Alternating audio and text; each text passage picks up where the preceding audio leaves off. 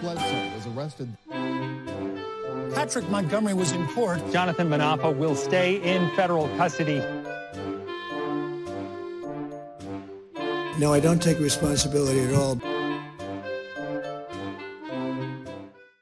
Hey everyone, welcome to the show. So 35-year-old New Hampshire resident Kirsten Niemela promoted violence towards lawmakers in the days leading up to the Capitol attack. On January 3rd of 2021, Niemela wrote on Facebook, quote, "Gitmo for all our government." Later that day, she shared a screenshot of a tweet which read in part, quote, "If I were a congressman on Jan 6, knowing every one of the traitors are together at one location, and there were some 1 million pissed off patriots outside, I would be rather nervous as to how I would safely exit the building." The following day, Niemela shared a photo of a ballistic helmet, and it contained a sticker which said, quote, "Kill the deep state and WWG1WGA." So that stands for the Q saying of where we go one, we go all, to prison. Anyway, Niemela also captioned the image with, quote, "The shit coming out finally is insane. Let's hang 'em high." So on January 6th, Niemela went to the Capitol with her girlfriend, Stephanie Chigwer, I think is how you pronounce it, and 3 other people. And they walked past down fencing with area closed signs on them. They saw smoke, they smelled tear gas, and one of Niemela's friends was struck with a pepper ball. That didn't deter them, though. They kept moving towards the Capitol, and eventually they illegally entered the building 11 minutes after the initial breach. They moved to the Capitol crypt, and they were part of that large mob that overran the officers and pushed past them to a doorway. There was a set of stairs there that led to the Speaker's suite. So Niemela and the rest of the crowd easily overran the 4 officers that were guarding that entryway. And then Niemela's friend, Michael Eckerman, knocked one of the officers down. And then another member of the mob sprayed that same officer with a fire extinguisher. So this was anything but a crowd that was just simply protesting. They then moved to an area just outside of the House chamber, which was being guarded by 8 officers. And members of Congress were still inside at that point. And the officers had the doors barricaded with the furniture. You guys have seen those photos. They had their weapons drawn. So after pushing past the outnumbered officers in that area, these 8 officers, Niemela and her friends stood back. They were watching while other people were banging on the doors.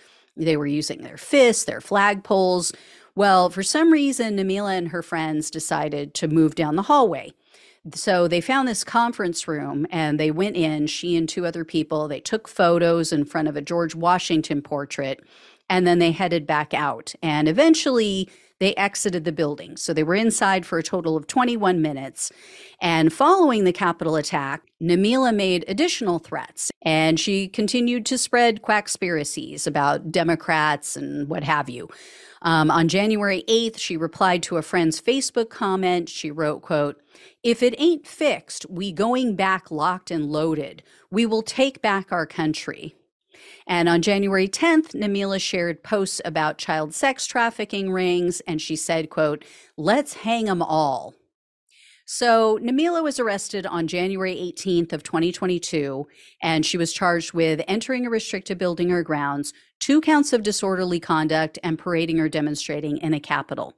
Niemela rejected a plea deal, and following a 4-day jury trial, she was convicted on all counts. Based on the most serious of the misdemeanor counts, Niemela was facing up to 1 year in prison, 1 year of probation, and $100,000 in fines. And this time the prosecutor asked for almost the full jail term. The government requested 11 months in prison, 1 year of probation, and $500 in restitution, and a fine of $3,672. So that fine reflects the amount of money that Niemela had raised from donors to cover personal and legal expenses. And in their sentencing memo, the government noted that Niemela has given multiple media interviews since her trial, and she's shown absolutely no remorse.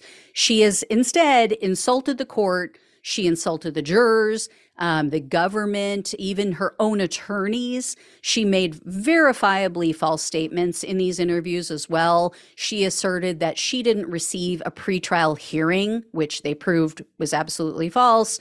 Niemela accused her attorneys even of conspiring with the government, and she claimed that the jurors were biased, among many other things. And Niemela's mother created a Give, Send, Go fundraising page for her. It falsely states that Niemela is a, quote, victim of political persecution, slander, and libel. And it says that Niemela exited the building immediately when she, quote, noticed some nefarious activities taking place. Really? Really? Like your friend mowing down a police officer? Whoops, nope, you didn't leave after that. Or any of the other violence you witnessed.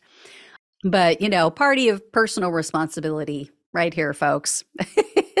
And as you guys may have guessed, Niemela has a violent criminal history. In 2012, Niemela was charged with assault after she physically attacked another woman, left this woman bleeding from the nose and the mouth. That case was later dismissed, though, because of, quote, lack of prosecution. And then in 2019, Niemela was arrested and convicted of disorderly conduct after she entered a bar, and they say that she was already intoxicated when she went in the bar. She starts yelling out racial slurs. And then after refusing to leave and being forced outside, she pushed someone. And so the police were called, and then also her fiance was somehow contacted. Fiance arrives and tells the police that Niemela is, quote, aggressive when she is intoxicated, frequently causes issues, has a problem with authority. You don't say. And after the Capitol attack in May of 2021, Niemela was arrested again at a hospital because the staff told her she needed to put on a mask. So they said that she appeared to be intoxicated again in this incident, and she, quote, became belligerent and shouted vulgarities. And then she physically tried to fight the security guards. So unfortunately, no charges were filed in that case. And Niemela, in this case, the January 6th case, has refused to comply with the probation office. She's refused to sign release forms. She's refused to submit financial records to determine her sentence. So U.S. District Judge Christopher Cooper presided over this case. There's no publicly available record of what went down at the sentencing hearing, but Niemela was sentenced to 11 months in jail, 1 year of probation, $500 in restitution, and a $1,000 fine. So a surprisingly decent sentence by Judge Cooper. Should have taken a plea deal.